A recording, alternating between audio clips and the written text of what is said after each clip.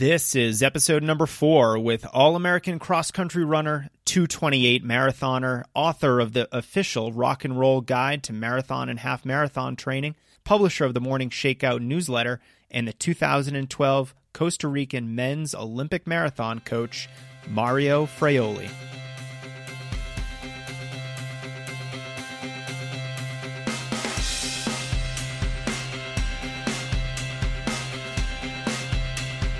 Hey everyone, this is Jason. I hope you're doing well. I have a really great show for you today. We've got some really good guests over the last couple episodes with Nick Simmons in episode 1, Shalane Flanagan in episode 3, and today is no different. We are chatting with my friend Mario Fraioli. Mario was previously a senior editor at Competitor Magazine, but now he's the founding head coach of Ekiden Coaching. And that's what we're talking about today. Coaching for runners. This topic is near and dear to me, not because I am a coach, but because I started running on a team and over 8 years had more than 10 coaches for cross country, indoor and outdoor track, and strength and conditioning. I've learned a lot from these coaches, and I think having a coach was an experience that not just helped guide my running, but made me a more informed and ultimately faster runner. So in this conversation, Mario and I discuss coaching for runners. You'll learn who benefits most, how to make the most of any coaching relationship, and the biggest lessons we've learned from the numerous coaches that we've had over our careers. This interview is an excerpt from a longer format for the team strength running community. And if you decide to invest in coaching for yourself, whether that's through strength running or elsewhere, I hope this discussion helps you find a great coach and also be a coachable runner yourself. Let's dive in. So, what are some of the early lessons that you learned about running from some of your first coaches? And this is the biggest thing that I still preach today with my own athletes, is that consistency is the key. If you want to improve, whatever that means for you, you've got to get out there on a consistent basis and work at it. And that means different things for different people. But that was one of the first lessons that I learned, and I saw the results of it. Once I developed that consistency and I started to see the improvement, it made me want to get out the door more often. It made me want to try different types of workouts. It made me want to push myself a little bit harder. But I mean, it all comes down to consistency. So I would say that's the main lesson that I learned early on, and it's stuck with me. I mean, God, what are we at now? 18 years later. So yeah, I'm always saying that consistency is the real secret sauce to successful running. And if you just want to even glimpse your potential, you're going to have to train consistently for many, many years. I think there was an interesting quote by Coach Greg McMillan, who, when new athletes join his elite group, he says you need to give it 2 years for you to even glimpse your potential. And I think it's very instructive that these aren't runners who are just starting to run. They are already performing at a really high level, and they most likely ran 4 years in high school and 4 years in college. And so he's saying basically give yourself a decade of consistency, and then at that point you'll be able to see what you might be able to achieve in the sport of running. Yeah, I think that's a great lesson for all runners to keep in mind. I've seen that myself as an athlete. I've seen it with athletes that I work with. It's one of the first things I tell a lot of my own athletes, and these aren't even super elite folks at all, but if you want to see improvement, you've got to give me, at least a year to work with you, preferably longer than that, so that we can really be thinking ahead to where you want to go and really drilling down that lesson that, success does not happen overnight. It takes consistent work over a prolonged period of time to really see results. Yeah, and it was actually interesting in college. My college coach would not let someone run cross country if they had not also run indoor and outdoor track. It was kind of a package deal, and we were running at the Division III level. And Mario, correct me if I'm wrong, but you ran Division II, correct? That is correct. Yeah, so even at the D3 level, my coach knew that, look, if you want to be good, if you want to be on this team and contribute to it, then, you need to take running seriously. And part of that is not having running be a hobby that you do a couple months out of the year, but it really needs to be a lifestyle, something that you're constantly working on. And, because if you're not building your fitness regularly, then, you're just going to go through so many periods of detraining, and you're just never really going to improve. Exactly. Yeah, it's hard to make gains if you're not constantly working at it.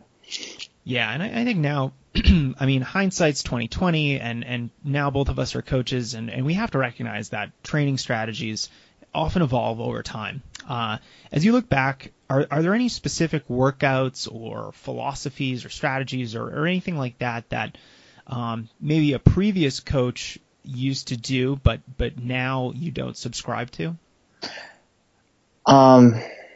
That's a great question. So when I first started running, back to those early days, I had no idea what it meant to train, what speed workouts were, any of that stuff. And I was fortunate to fall under the wing of a local club coach who introduced me to track workouts and speed workouts, and the value of running faster than just an easy pace when you go out and then just trying to blast a race when you step on the starting line, sort of those in between things. And obviously that's something as a coach that speed workouts take very many forms. But we were on the track every week.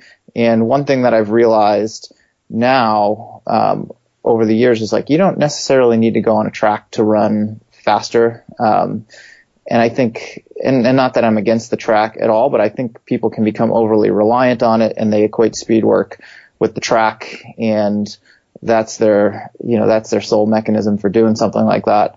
But I'd say that's probably the biggest lesson learned, is that you don't need to overdo the speed work. I don't know if that answers your question, but. No, it does. I think that's valuable. Looking back on some of the seasons that I've gone through, I can definitely say that some of them overemphasized speed work, doing 3 or 4 hard days a week on 25 or 30 miles per week is a huge emphasis on speed over volume and I think general endurance, which I'd like to see a little more balance in that kind of a scenario. At least for me, everything from as small as a lot of static stretching before you go running to Totally. That's something that we used to do a lot in high school, and I think now, most coaches and even high school and college programs have moved away from. But I'd say the other big one that I want to touch on just really quickly was, and I'd love your thoughts on this, Mario, junk miles. And at least in high school, there was almost this feeling that you shouldn't do any extra mileage because it's just junk. It's going to make you tired. It's not going to help your performance. But I always felt intuitively that running more was going to make me stronger. And whenever I did tack on some junk miles over the summer or through the first half of a season, I actually got a lot better. So I'd love to hear how you think about junk miles. Yeah, that's another great question. I think early on in a runner's career, whether it's in high school or college, or if you're an adult just getting started for the first time, the best thing that you can do to improve your performance, in addition to consistency, is to run more. And as you're more consistent, you are going to be running more. But increasing your mileage is one of the biggest and easiest ways to make those early aerobic gains that set the foundation for everything else you're going to layer on top of it. So those miles do have a purpose, and especially early on, I wouldn't consider them junk, because most new runners, 9.5 out of 10 times would benefit from running a little bit more than they are. So in that case, the miles aren't junk. But I think flipping that scenario to a more experienced runner who may have a lot of miles in their legs and has been doing the speed work, and maybe they've hit a plateau and they're not making gains, they think the solution is, well, maybe I need to run, I just need to run more miles. That's the reason that I'm not improving anymore. And I think in that case, those can be junk miles. I think the biggest thing, whether you're just getting started or whether you've been at this for a while, every time you step out the door to train, or even on the days that you're resting, you've got to ask yourself, why am I doing this? Why am I going to put in, an extra 4 miles this evening? Why am I resting today? Why am I going to the track to do this speed work? And if you can't answer that question, I think you need to reevaluate what it is you're doing. So, as that relates to junk miles, I think you've just got to ask yourself, why am I doing this and how is it going to benefit me? And I think in most situations, for most of the runners out there listening to this, chances are going out there and running a few more miles at the right point of your training cycle is going to benefit you. Yeah, and I think, I think we should briefly mention periodization. And, there's a time in a training cycle when it's beneficial to have more miles. If you're in the earlier base phase or kind of pre-competition phase of training, skewing your focus a little bit more towards mileage is probably beneficial. But I think there's also this concept of periodizing your running career. And, if you've been running for 20 years and you've been really consistent and you have already put in all the big miles and now you're training for longer races, you might not need to run those big miles that you used to run, years and years ago. You might be able to get away with less mileage and a little bit more quality. But I'd love to know how you feel about this kind of periodizing your entire career idea. Yeah, it's a great topic because I don't think a lot of runners and coaches think about running a running career on that macro of a level. And as a coach, when you start working with an athlete, it's interesting. I think many athletes want to see immediate gains right away because they've hit some sort of plateau and they want to bust through that. And a good coach anyway is going to look at an athlete and say, okay, well, how do we make those gains over a longer period of time so that you're continually improving and not hitting these plateaus? And I think a lot of it depends on when you started running and sort of where you are with your goals. So for example, I work with quite a few masters runners who many of them have been running since high school. They've got a lot of lifetime miles on their legs. So when I look back at their history of their career and I learn a lot of different things, whether they were a high mileage runner or a high intensity runner. Most of them, if they've been running a while, they have a lot of miles on their legs. So, at this point of their running career and knowing what they want to achieve as a masters athlete, oftentimes we'll scale back the volume and, as you said, focus a little bit more on the quality and on the intensity and making sure that we, don't lose that edge that typically can deteriorate when you get older. But I also work with a lot of younger athletes who they're very hungry. They want to race right away. They're not looking 10 years ahead, 15 years ahead. My main thing with them is, okay, how can I, one, give you the foundation that you need to build upon here in the 5 or 10 years that follow, even if we're not working together. Two, and very closely related to that, keep you healthy so that you're not injured anytime soon and can't go after your goals. And three, how do we structure those things, in regard to what do we need to focus on now, and how does that lead into, the next focus. So it's very individualized, but I think it's to an athlete and a coach's benefit to be thinking of, always be thinking of the long term and how what you're doing now fits into that overall plan. And I think that's one of the most beneficial things that a coach brings to the table is having that perspective to kind of bring the athlete away from thinking about, the next week or the next month and really think about, well, what do you want to do this year and how is that going to bring you closer to your really long-term goals? Right. And so, yeah, I'd love to transition a little bit and talk more about the benefits of coaching and how runners can really utilize virtual coaching and, the latest tech changes recently in the last couple of years have enabled almost anyone to be coached and be coached relatively affordably. So when you start working with an athlete, Mario, what are some of the common 2 to 3 areas of low-hanging fruit that you look at first to get them to continue improving?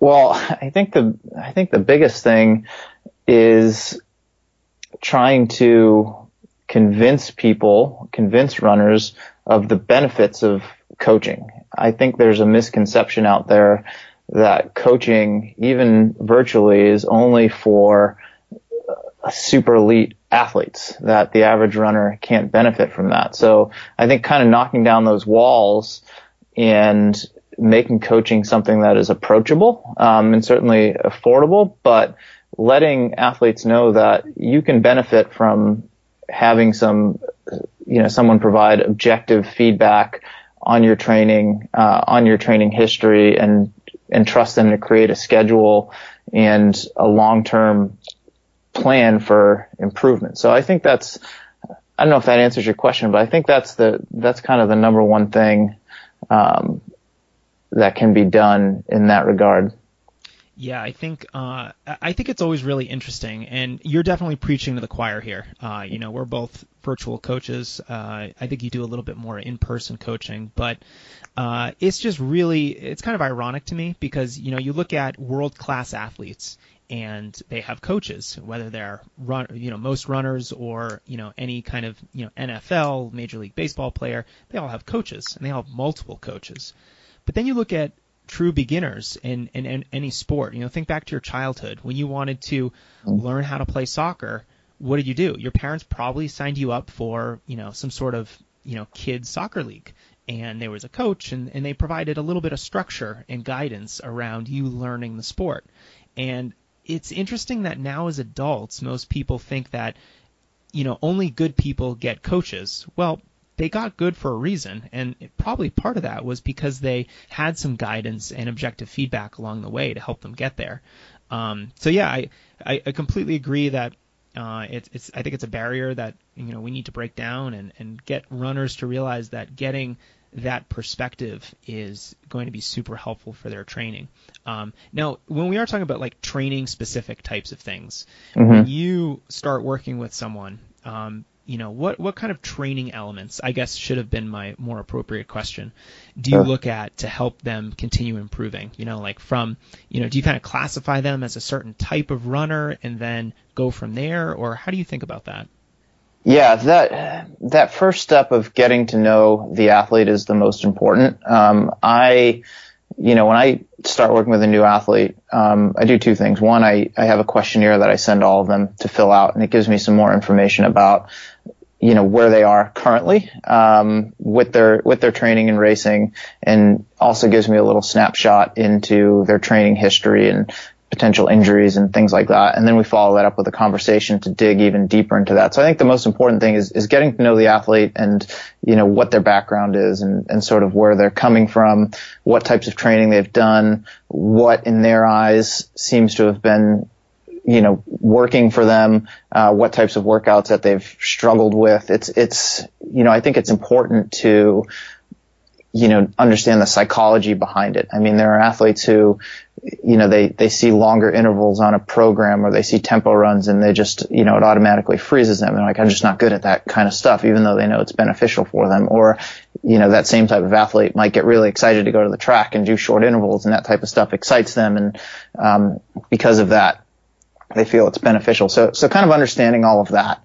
And I mean, from, what I've seen with most of the athletes that I've worked with, once I'm able to sort of identify those things, it informs me when I'm, creating their training program. It's like, okay, well, what are the things, what are the types of workouts that that you've struggled with in the past? Why have you struggled with them? And what can we do, to make them, to help you get more out of them so that they can help you improve, your performance. So I think it's looking at all of those different things, kind of creating this. I think every coach does it in their own way, but kind of creating this athlete profile. It's like, okay, this is the type of athlete that they are.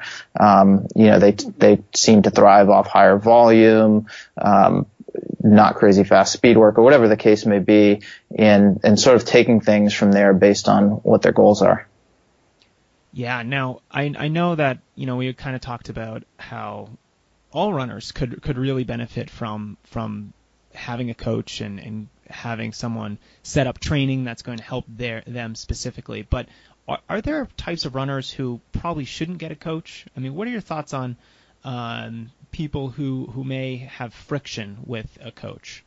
Yeah. Well, at a very fundamental, fundamental level, it's important to remember that coaching is a relationship between coach and athlete, and there has to be, I think, mutual trust and respect on both sides. But certainly for the athlete, they've got to be willing to give up, on some level, control of their training. And that's hard for a lot of people to do. And if you can't do that, it's going to be really hard to take instruction, and to really process feedback and to make the changes that the coach feels you need to make in order to improve. So I think I think in order to be, I don't know if we're saying what are the characteristics of a good athlete or a coachable athlete, is they've got to trust the coach. They've got to trust in the process, even if it's different from what they've done in the past, or they can't immediately see the light, so to speak. They have to trust that eventually that bulb is going to go off, and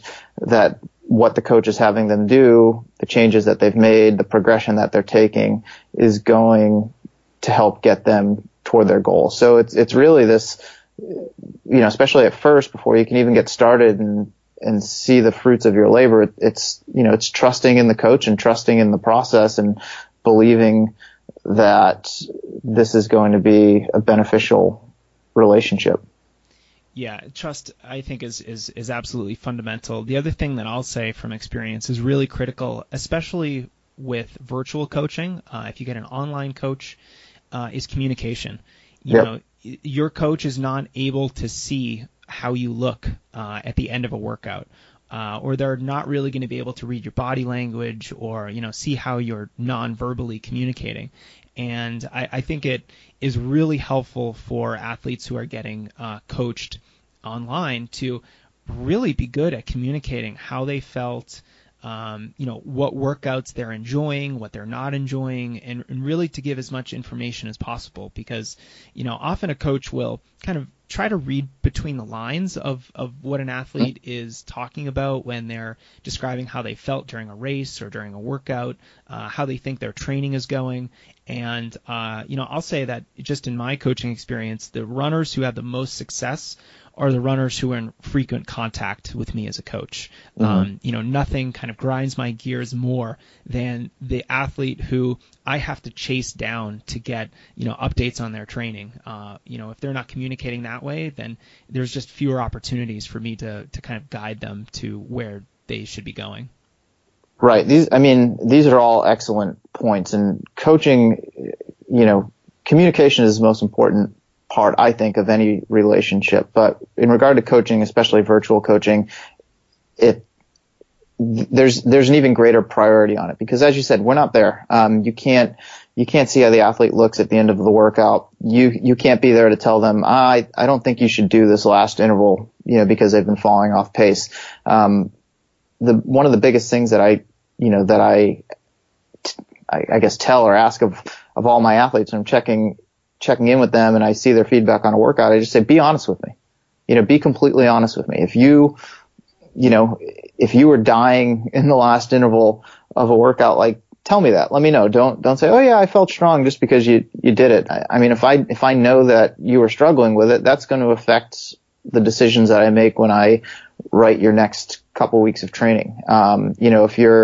If you're feeling a little bit under the weather, I need to know that, because that may have affected your workout, and it may affect how I write your next week of training or so. So that communication is huge, and it's important to be honest with your coach. A coach isn't going to be offended by that. They're going to be grateful that you gave them all the information that they needed to make an informed decision. And I can't stress that enough. That communication aspect is key. I do coach a couple groups in person and some athletes that I work with personally, and I see them on a regular basis. And, that's definitely super beneficial because I can see it for myself. But still, even in those situations, it's important that, you're still in touch, kind of in between workouts, and, you're letting your coach know how well you're recovering, how well you're sleeping, how well you're eating, how you're feeling on, easy days and hard days and all that stuff. I think as a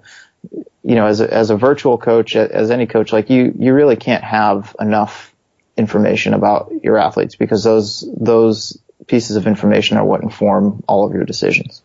And you brought up an interesting point there. You talked about how you're sleeping and how you're eating, and those are all those kind of lifestyle issues that have a very clear impact on your training and on your racing. But as virtual coaches, we I would say it's not something that we give enough attention to. And I remember back in college, our coach would have specific advice at specific periods of time. If it was exam time, then our training might be a little bit easier because he knew that we were under a lot of stress with studying for exams. And at the very beginning of cross country, he would always tell the freshmen, look, I know that you're dealing with a lot right now. You are at a new school, you're starting college, we're asking you to do some challenging mileage and races and training.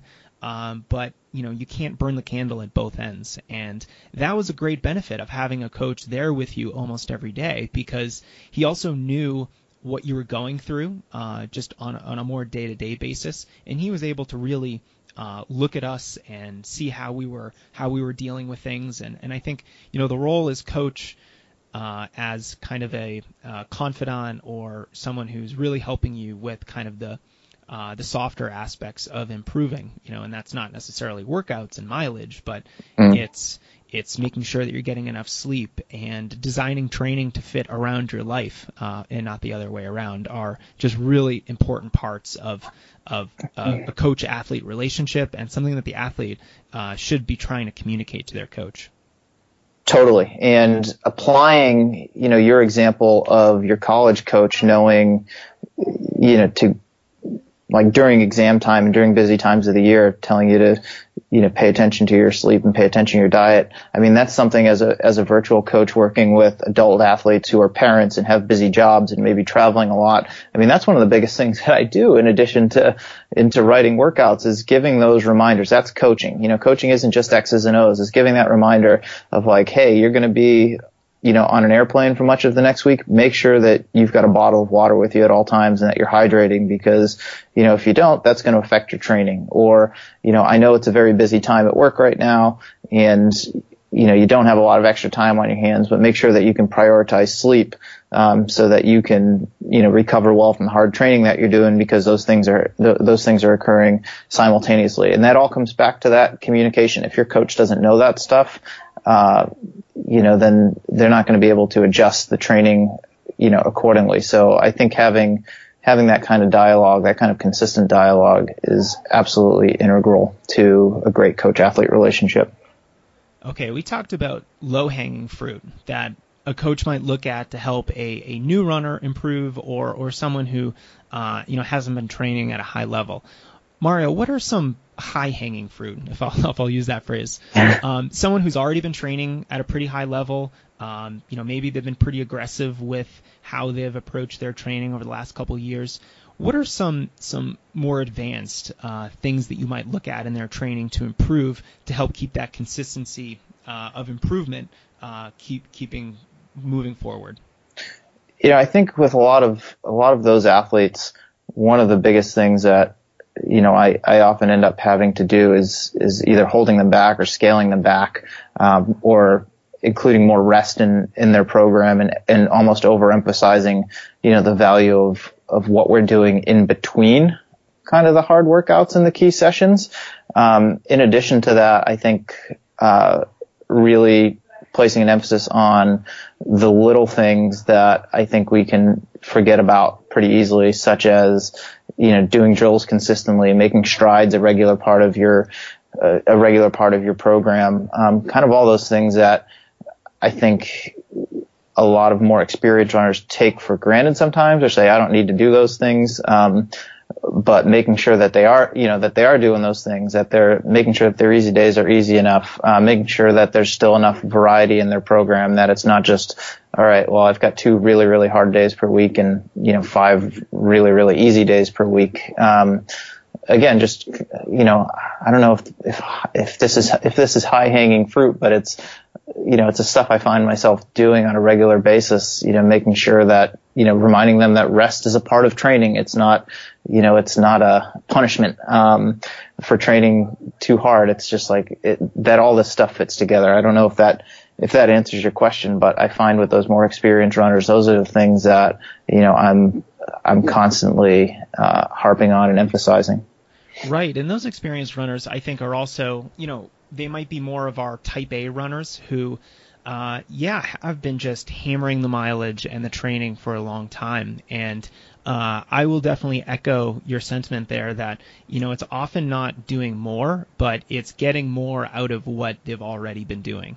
And part of that is making sure that, your recovery is really optimized. And I would say one of the big mistakes that I see, and this isn't necessarily true for, just those advanced runners, but I think equally affects them, is simply doing your recovery runs too fast and compromising recovery that way. I think without growing up on a team, without having a coach with you all the time, we take for granted the fact that our easy days were really, really easy.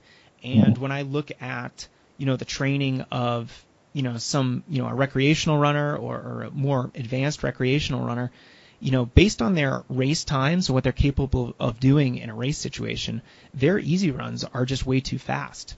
And, by slowing those down, you're going to be able to put a little more effort into those hard days. You're not going to be as fatigued and maybe even a little burned out, and hopefully the faster racing will come after that. But I've definitely seen that too. Yeah, and I've written about this very topic multiple times, and I like to use, I've been fortunate to spend a lot of time around many elite athletes and pros and be able to observe how they go about their day to day and how they structure their training and, what they emphasize in different workouts. And almost I can't think of an example otherwise, but, I've been around pros that I've joined on their easy days, and their easy days were a lot easier than mine were at the time. And that really told me something, because they were a lot faster than I was when it came down to race day. And, for me to be able to see that kind of up front and be able to share that story with others, and, is huge. I mean, I'm sure you can relate to this, but I've got a lot of marathoners that I coach, who will go out and they will run on their quote unquote easy day 15 to 30 seconds a mile slower than their marathon pace. I mean, they're running at 95% of marathon pace. That's not necessarily easy, or maybe their marathon pace isn't fast enough. Whereas, I've seen a lot of top athletes who, are super fast. They're racing marathons between 5 and 6 minutes a mile, and they're running their easy days between, 7 and 8 minutes a mile, if not slower sometimes. So I think realizing that it's okay to go easy, and that easy is probably a lot easier than you think it is. But I think, amongst average age group runners, there's this tendency that if I'm not pushing, I'm not improving. And I think that's one of those, kind of one of those walls that just needs to get knocked down. Yeah, let's put some numbers behind that. So, Mario, when you were, let's say the year you ran your fastest marathon, and what's your fastest marathon time? Fastest marathon is 2 hours, 28 minutes, 25 seconds. So that's 5:39 per mile. Okay. And if you were going out for an easy 4, 5, 6 mile run at that time, what kind of pace are we looking at? Between 7:15 and 7:30, almost 2 minutes a mile. Yeah. Slower than what I was running at, for the marathon race itself. And, it's, again, back to what I said earlier. It's, it's not just hard easy. I mean, the easy days have to be really easy. And there's certainly a point for hard days, but, you've also got to mix those kind of medium intensity days in there as well. And those have to be very deliberate. It's just when those kind of medium intensity days become the norm, or you think that they're your easy days, that's where a lot of runners get themselves into trouble. Yeah, and I think Jack Daniels called this gray zone training. And totally. I don't know if I'm a 100% believer in the concept of gray zone, but it's an instructive lesson that, we just need to be a little bit more mindful of what the purpose of each day's workout is, and then to act accordingly. All right, Mario, this is interesting because you recently started coaching at a new organization. Correct me if I'm wrong, but you are a co-founding member of Ekiden Coaching. Is that right? Yes, I'm the founding coach and head coach of Ekiden Coaching, which is a new coaching company based here out of the Bay Area where I live. And it's one of our chief aims is to let more runners know that coaching is something that can benefit them, that every athlete, regardless of whether you're a beginner or you're an elite, can benefit from coaching and deserves a coach, that it's not just for the best runners. And that's really what we're about. Okay, Mario, let's give you an opportunity to group coach our listeners right now. I want you to share a lesson, a principle, maybe a reminder that you think is critical to success in running. Now, we already said consistency, so I'll make this a little bit more challenging. And what is another, I would say, top level type of piece of advice that you could offer our listeners? If I had to pick one more, I would say you're only as good as you recover. And we touched on this a little while ago.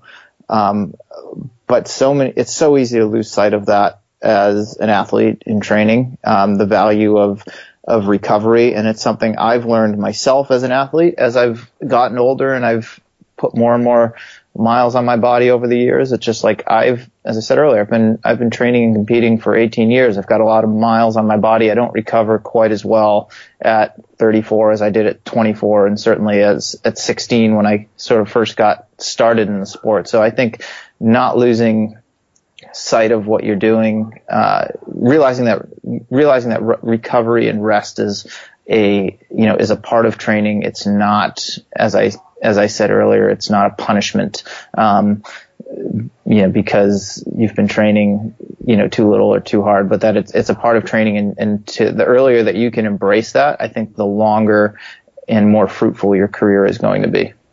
I love it. Mario, thank you so much for taking some time today to share all your wisdom with us.